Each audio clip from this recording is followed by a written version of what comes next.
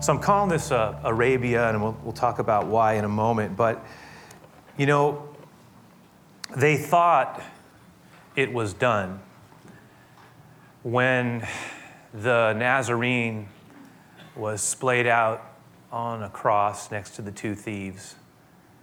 They assumed that the entire issue was now resolved, that whatever this infatuation with Jesus had been, that now it had proved conclusively that he was not who he had said he was. People had talked about him being Messiah, but his death seemed to be the final word on that. And certainly, if we looked at his so-called followers, they had run away. Certainly for them, the world had ended as they knew it in terms of their faith in Jesus. And so it must have caught everybody completely off guard when what first seemed to be a rumor, but then in some way it seemed to have something more than that to it, because the followers of Jesus started talking about Jesus in a different way than anybody could have anticipated. They started suggesting that he had risen. And he really, even though he had died, he had risen again and he had appeared to them. And then they started to act like they really believed it. And before long, there was a group of them that were gathering that had actually begun to proclaim with an increasing amount of boldness that was unsettling to those who were opposed to Jesus, that he was indeed the promised one of God who had risen and ascended into glory, and they were now his witnesses. And so there was an early discussion about, well, what do we do with these people who believe Jesus is Messiah? They were calling him Yeshua, Jesus the Messiah.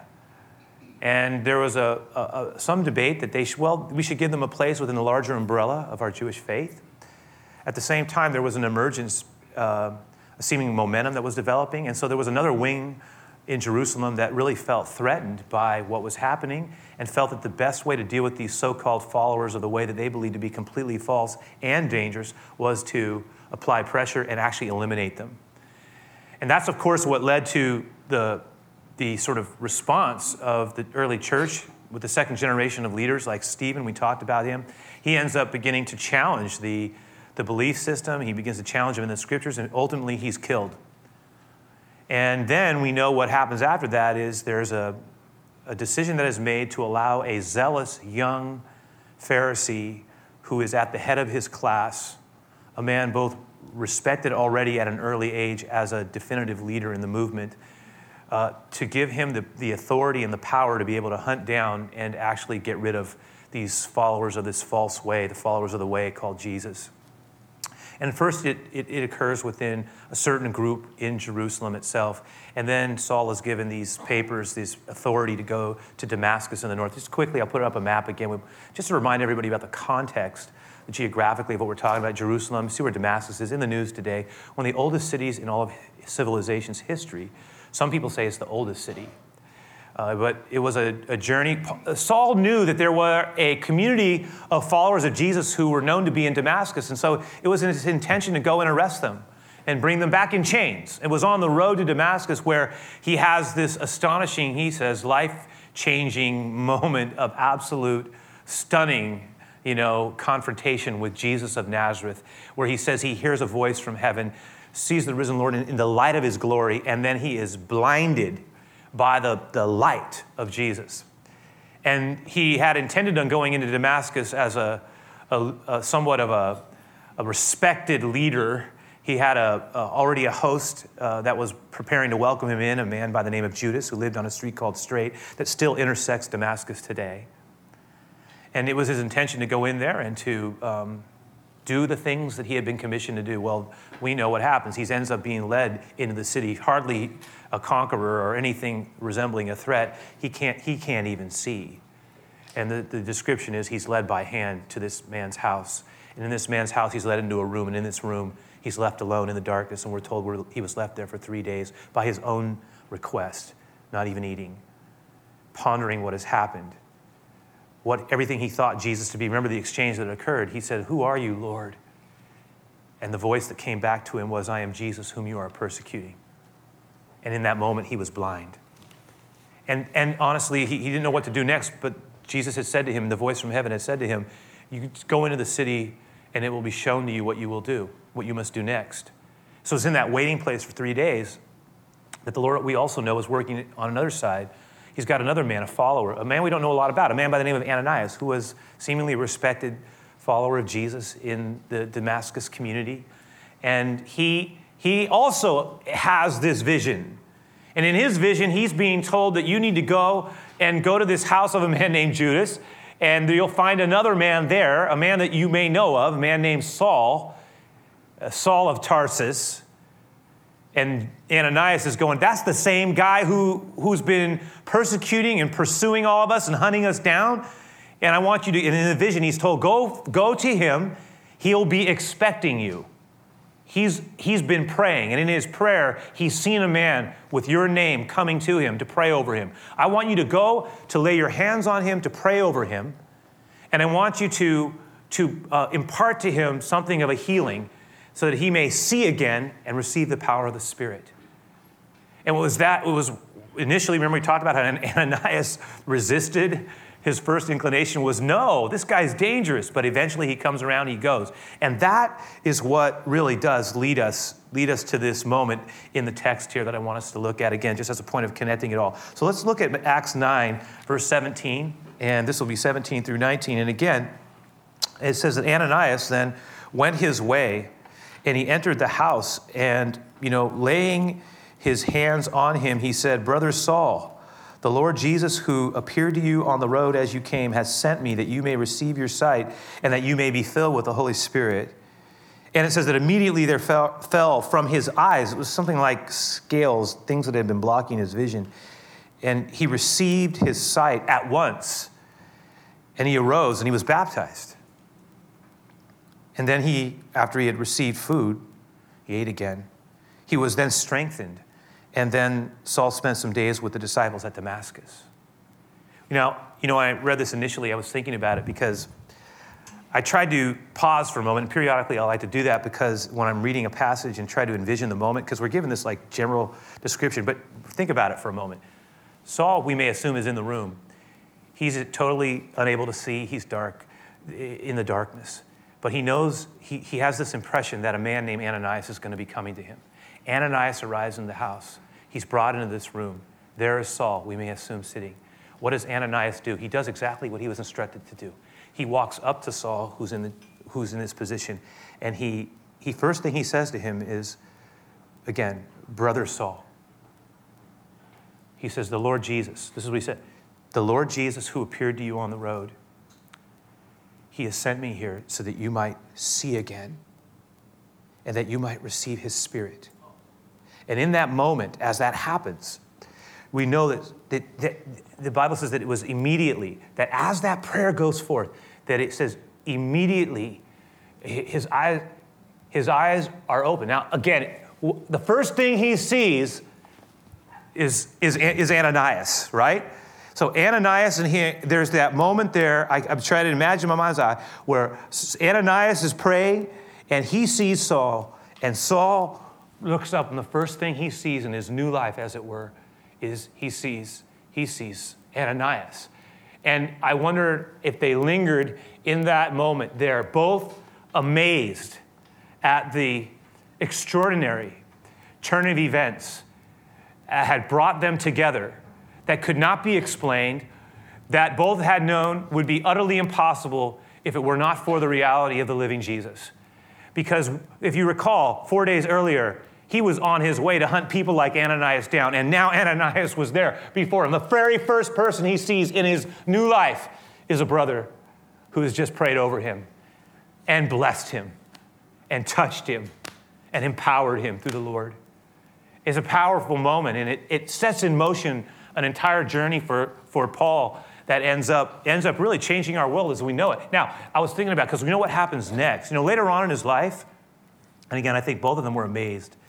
Sometimes we'll have situations in life where we'll look at someone and say, isn't it amazing what the Lord has done here? I mean, this is not just coincidence. This is a God thing. And sometimes some of our most memorable moments in our spiritual journey occur in these just astonishing things that we could not have predicted, nor anticipated, nor even manipulated. It becomes something of a reminder to us that God is at work. And a lot of times he's at work at both ends. Now, later on in his life, in his advanced years, Paul, would look back on this moment, this season in his life. He would write to the church in Galatia, in the book that we call the Galatians, the letter to the Galatians.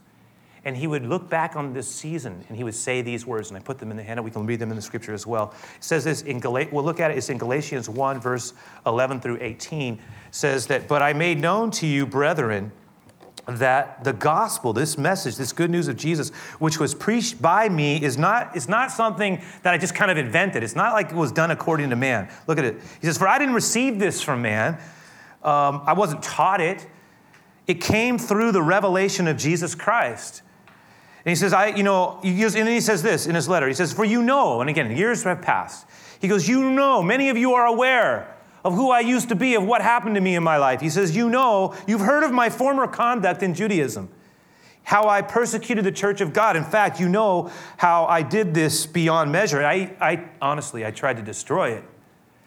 He goes, "And I advanced, as many of you are aware as well, in Judaism, beyond many of my contemporaries in my own nation, being more exceedingly zealous for the traditions of my fathers." I was really committed, intensely committed. "But when it pleased God," and this is the only way he could describe it, "when it pleased God who separated me from my mother's womb and called me through his grace, his undeserved overture of love at work in my life, to reveal his Son in me, to me, through me, that I might preach him among the Gentiles," the non-Jewish speaking people, the non-Jewish people, the Greek-speaking people that were so much also a part of that world. And he says, "I did not immediately, as you know, confer with flesh and blood. My first reaction was not to go and reason this out with men. I didn't go up to Jerusalem," look at verse 17, "to those who were apostles." That's not what I did. I actually did something different. I went to Arabia. I went into the wilderness. And then I remained there until really I returned again to Damascus. And then after 3 years, I went up to Jerusalem to see Peter, and I remained with him for 15 days. Now, this is important. What is he saying happens? Look at the timeline. Look what occurs. After his initial opening to Jesus, Saul then begins to interact with the community of believers in Damascus, but only for a brief while. It then appears, based on his statement here in Galatians, that he decides that rather than going back to Jerusalem, one, to either meet with the people who had sent him, or two, to meet with the apostles and confer, he feels compelled also not to stay in Damascus, but rather to go into a more isolated place.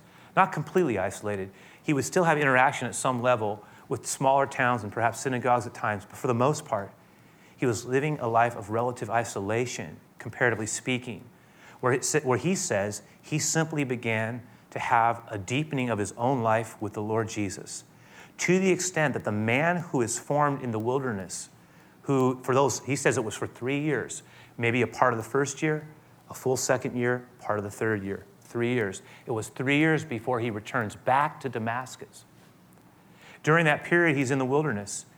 He's growing in his own life with Jesus. There's a sense that he's getting direct revelation of who he is. You got to remember, it's important because he's trying to say that I am one who's been called by God and given an understanding of who Jesus is for a specific purpose. Remember what Ananias said the Lord told him to tell him? He's going to take this message before not just the Hebrew people, but before Gentiles and those who are in authority. And then you need to tell him, Ananias, this also, he's going to suffer many things for my name's sake. And he is processing the implications of his own faith. Remember, he is highly trained. He's had a Pharisaical training. His worldview has been very black and white. It is a law-driven worldview of God. His perception of God is that things are meticulously clear and that we earn, in a way, our way to him. The man that emerges out of the desert, if you will, is a man who has an expansive panoramic understanding of the grace of God. He begins to talk about what God has done in Jesus Christ in a way that is just radical because it just blows the doors off and pushes it outside the boundaries. And it begins to prepare a mechanism to take it in places that it had not previously been able to go because the message now is going to go transcultural. And he's talking, and Paul starts saying things like this, that this message of Christ is a message that's rooted in the scriptures. It's the God of Abraham, Isaac, and Jacob. He says, look, the previous Saul was a man who lived his life in the law. Therefore, he connected righteousness to Moses and the law. But the Paul that emerges out of the wilderness is one who's had his life touched by Christ. And he begins to talk about how God's ways predate even the law. They go all the way back to Father Abraham, who lived by faith. And then he begins to say the just, those who want to be right in the eyes of God, will live by faith. That is the grace of God, that is a gift from heaven, not of works, as any of us can boast. We're never good enough. Perhaps he continually looked deep into his own heart and saw how he could never, ever, especially for who he had been, be good enough for Jesus. It was God who chose him. And that becomes the message. Now, after that, and by the way, a lot of things happen in the wilderness, right? The Bible has a rich tradition of people being formed in wilderness places. Think about it. Think about Moses. Moses' real formation of character occurs not when he's a prince in Egypt, not even so much after he's a leader leading his people out of slavery. It occurs in that middle period of his life when he's basically a shepherd in the wilderness. And his character is being formed. All the pride is being beaten out of him. He serves. By the time he's done, he's capable of leading in an entirely different way. He was formed in the wilderness. Think about it. John the Baptist, another example. The one whose voice was one crying in the wilderness. Prepare ye the way of the Lord. In his case, it was not so much about character formation as it was connected to his calling. And so his calling and his responsibility required him to pull apart. Think about Jesus, the master's own example. What does it say? For 40 days he was led into the wilderness prior to his public ministry to be tested of the evil one. It was a time of testing. And in Saul's case, it's a time of formation, of deepening his understanding of who Jesus is. The man who emerges out is very different than the man who set in. That 3-year interval in his life was a time of deepening. And even though he was away, in another sense, he was exactly where he was supposed to be. That has a lot of implications for you and me. A lot of times we think of ourselves also as moving into places of transition. I want us to think about that part of his life as being an interval between what was and what was to be. And what was God trying to form in him? Now, let's look at what happens next. We know that after those 3 years, we'll pick back up, and this will be our last piece of scripture we'll look at. He comes back to Damascus. So from Damascus, he goes into the wilderness. He's in and out of that place for 3 years in Arabia. He comes back in to Damascus. This is what happens. Before he goes back to Jerusalem, he has this incident that occurs. It says this in Acts 9:22. But Saul increased all the more in strength. And that is really what happens to him those 3 years. There's a spiritual deepening of the man. And it says that he began to confound the Jews, that would be the other leaders at the time, who would have been his contemporaries and peers, former associates, who dwelt in Damascus, proving that Jesus is the Christ. He began to advocate that the promised one of God had come and that it was Jesus. And what before he had hated, he now began to assert with a degree of intensity that honestly was different than anybody had ever seen. Because he basically begins to take his, you got to remember who he was, an unusual man. Again, meticulously trained in the way of his people, trained in what was at that time one of, if not the most highly respected teachers in all of Israel, Gamaliel, his star student. He has this, prodigious intellect. He's a thinker, a theologian. He's also fierce. He's well versed in. He's bicultural. He is both a person of Hebrew culture, deeply immersed in the ways of his people, the ways of Abraham, Isaac, and Jacob. And he's at the same time very capable of moving freely in Greek culture, Greco-Roman culture. He's a Roman citizen. He's very familiar with poetry and learning and philosophy. So he's this unique person. And then he makes the case that Jesus is Messiah. He's this very potent weapon. Look what happens next, though. As he begins to make the case that Jesus is Messiah, look what it says happens. It says, after many days were passed, there was a plot that was made to kill him. And this says their plot became known to Saul, And they watched the gates day and night to kill him. So he became aware that there was actually a group of people who were committed to killing him. Now, how ironic is that? He had come in to do that very thing. Now he was the one being hunted 3 years later. And we're told that they were waiting for an opportune time to essentially ambush him as he was leaving the city. That's the gates of the city you come in and out of. And they were going to do it, we're told here, by night, so that no one would really see it.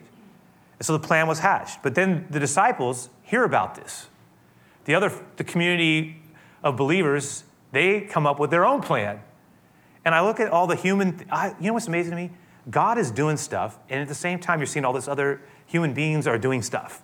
And it's all working together. What do they come? They go, we got an idea. We're going to get you out of this city alive.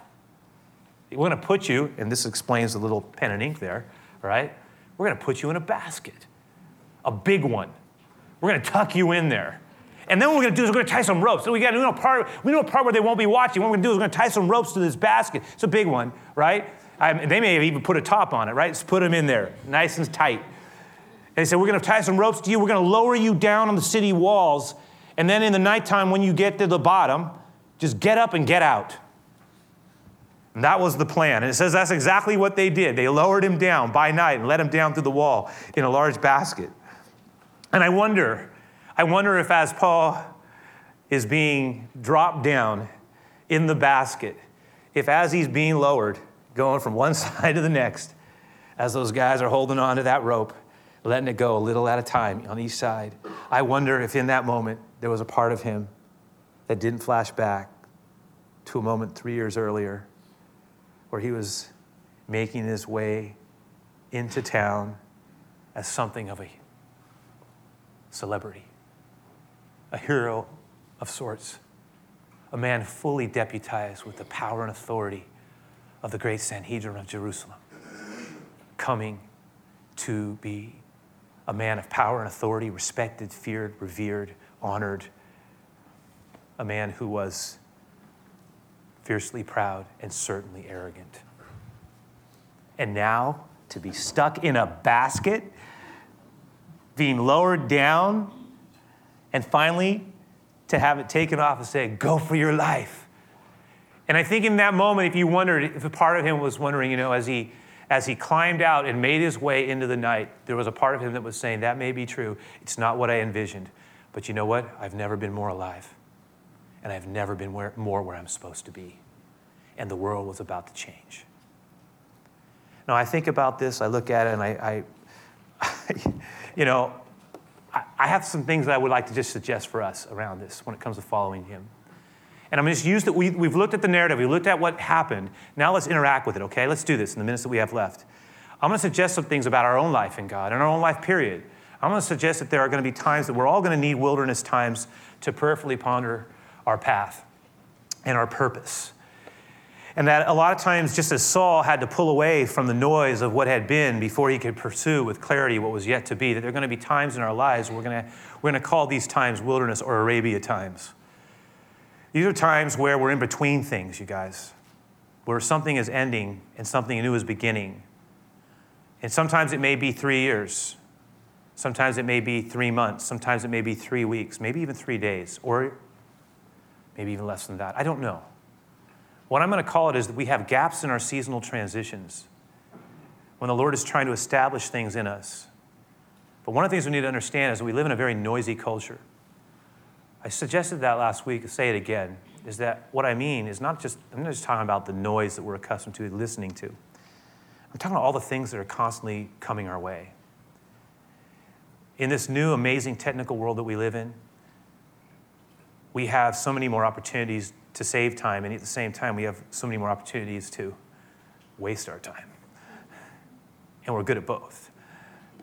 And the reason I say that is because we have access to so much, and if we're not careful, we're so busy that we're moving through life.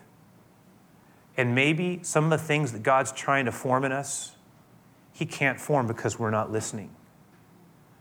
Because there's so much stuff happening, and we're so involved in things, or we're stuck in ruts, that oftentimes it's not until we have, a wilderness point, an Arabia moment in our life, a moment where And again, those transitions might be forced upon us. It might be something like, we have a job transition that's forced upon us. It might have to do with a particular issue that we're dealing with at a health level.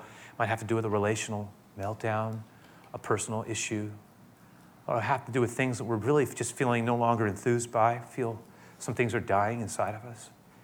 Are we sensed just by where we are in our life that what has been can't be anymore? And that some of the stuff that I've acquired habitually is not helping me anymore?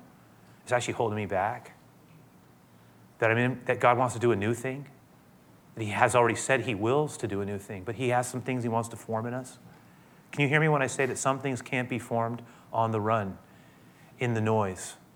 They're formed in the places when we pull out. They're formed in the wilderness. Again, we often think of wilderness as bad, but in these cases, it can actually be a good place. Because the wilderness is where we can get at things at a soul level because we're listening. And sometimes that listening that we couldn't do before, we can do now.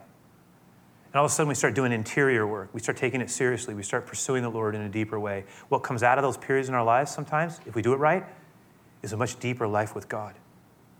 A life that is far more capable of affecting other people. There's something of a reality that begins to emerge as we engage his words, as we begin to engage in rich conversation with others who are also seeking to follow him with sincerity of heart. That we begin to challenge our priorities and ask questions around, do the things that I'm putting my time into really reflect the true values of my life? If I really were to add up the time that I'm spending, does it reflect what I see as most important? And I know we confess to ourselves, we don't always get that right, but the more we can do that periodically and probe deeply into our own heart, pray, reflect, and think long thoughts, and periodically challenge the way we're living our lives, we create the opportunity for God to deepen us at a soul level. And it's one of those things that can happen at these periods of transition in our life, or just by feeling led to do it. It's a place where we learn to think about who God wants us to be. Now, the second piece here, I'll just flip that over, is that, and you'll notice this with what happens with Saul as well, is that wilderness times are not just intended to be an end in themselves. Look at this. They're supposed to be a prelude or really for reentry. I look at this, I go, well, Paul, think about it. In his case, after that period of time, in his case, 3 years, but, rest assured that is in the same way that he was also, right? He was also sort of moving through who God was now calling him to be in Christ. That there are times where the Lord is going to begin to do things inside of you and me, and I will call it that we may get at that point. Okay, I'll put it this way. In his case, he got a sense of his life call right there. It was forged in the wilderness. But sometimes the Lord will give us a seasonal call in our life. It's like we're now being prepared for a new chapter. And the Lord has something he wants to drive home. He wants to do. He wants to write in. Sometimes I've seen in my own life, there are things God's trying to take out of my life because they're now hindrances. It's like the Lord is saying that needs to go so the new thing can come. And there are other times the Lord is trying to establish something new in us of life, a different way of being. But then, listen, he calls us to these points where we're supposed to re-engage. Saul comes back. He doesn't just stay in the mountains of Arabia, living out his life in, spiritual bliss until he's gone. He comes back into the fray 3 years later and engages people and starts to serve and becomes a communicator, an engager. He begins to invest himself in others, discipling. He's engaged. And I'm reminded of the balance, and I was thinking about this. There is a rhythm in the Christian life between being and doing. Both are needed. Some of us are better at doing than being. Some of us are better at being than doing. What do I mean by that? It's like one is to do with who God wants us to become. It's soul development. It's about developing our personality before him, our life. It's deepening ourselves in him. The other has to do with serving and doing good in his name and blessing and getting involved and being a light out there in our real world and not just living a life of faith that is disconnected from works, but a life that's committed to being a person of good works and is engaging it. And what I'm saying is both are needed. Some of us, we more easily fall in one direction than the other. We're really good at staying active and doing good things, but we're not good at being alone with God in our thoughts and thinking and praying and reflecting and deepening ourselves. and asking hard questions and allowing others to ask those questions. Some of us are really good at that, but we have a harder time actually engaging people and serving and doing. And the Lord, we need to be aware of that. And that leads me to this last thought, which is this.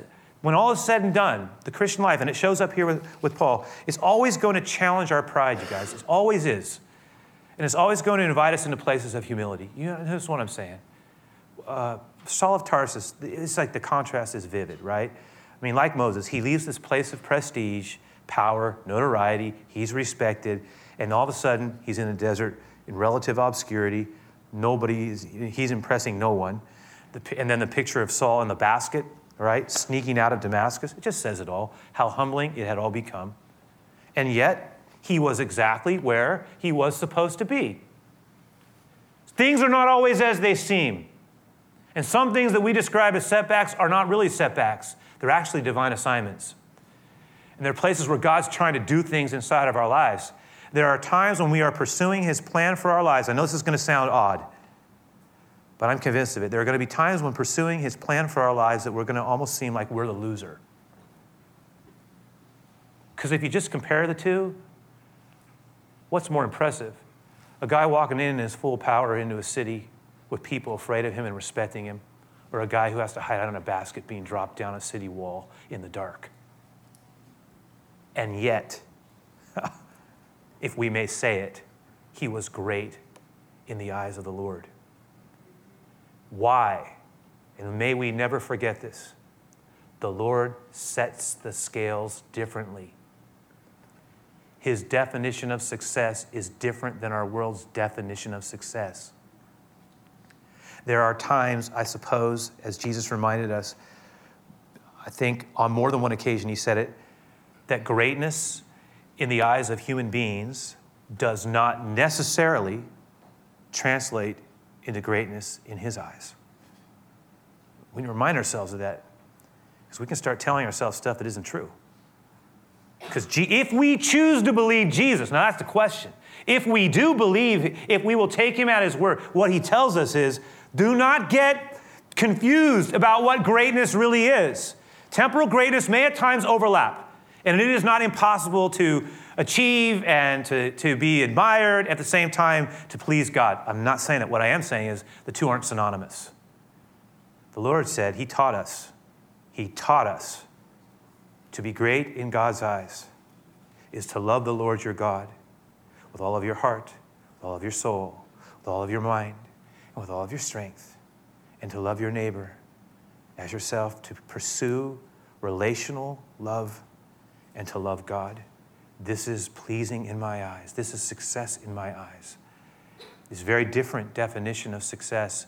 I may suggest this, that God resists the proud, he gives grace to the humble. That oftentimes what we think is gain isn't really gain, and what we think of as loss may not actually be a loss. On the one hand, it looked like Saul lost, but it was the complete opposite.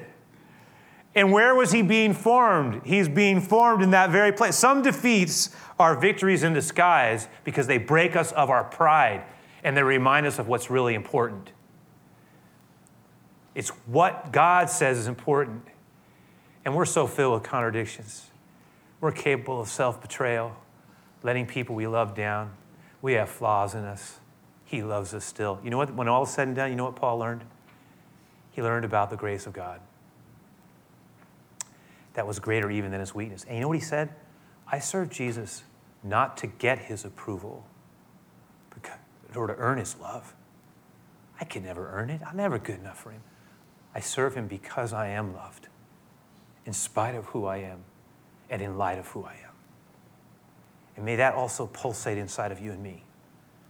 Desire to live a life that's pleasing to him and to be a blessing, to be a true success, to be great in the eyes of God. Come what may, and not despise the wilderness seasons of life, when often are the places where God is reordering things, because he can bring good out of so many things that many times our culture says is bad, but God can bring good. Let's pray. Lord Jesus, as we are before you,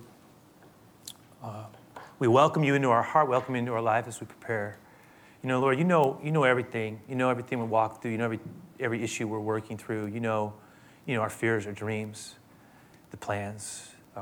You know what our struggles are. Nothing's hidden from you. I know you love us. Your love, Lord, I know you're calling us to places of growth and expansion, and your faithfulness is stunning. And I know you're committed to us. May we be committed to you. Help us, Lord, to do this. Help us to seek to honor you better. Give us strength to do it. Help us to see and to follow through, to be and to do. I pray that you bless our closing minutes here, Lord. Bless our time of giving, as many of us are committed in our tithes and our offerings. And bless this closing time of worship for us, this ending of our service. But let your word inside of us continue. That is what I ask. In Jesus' name, amen.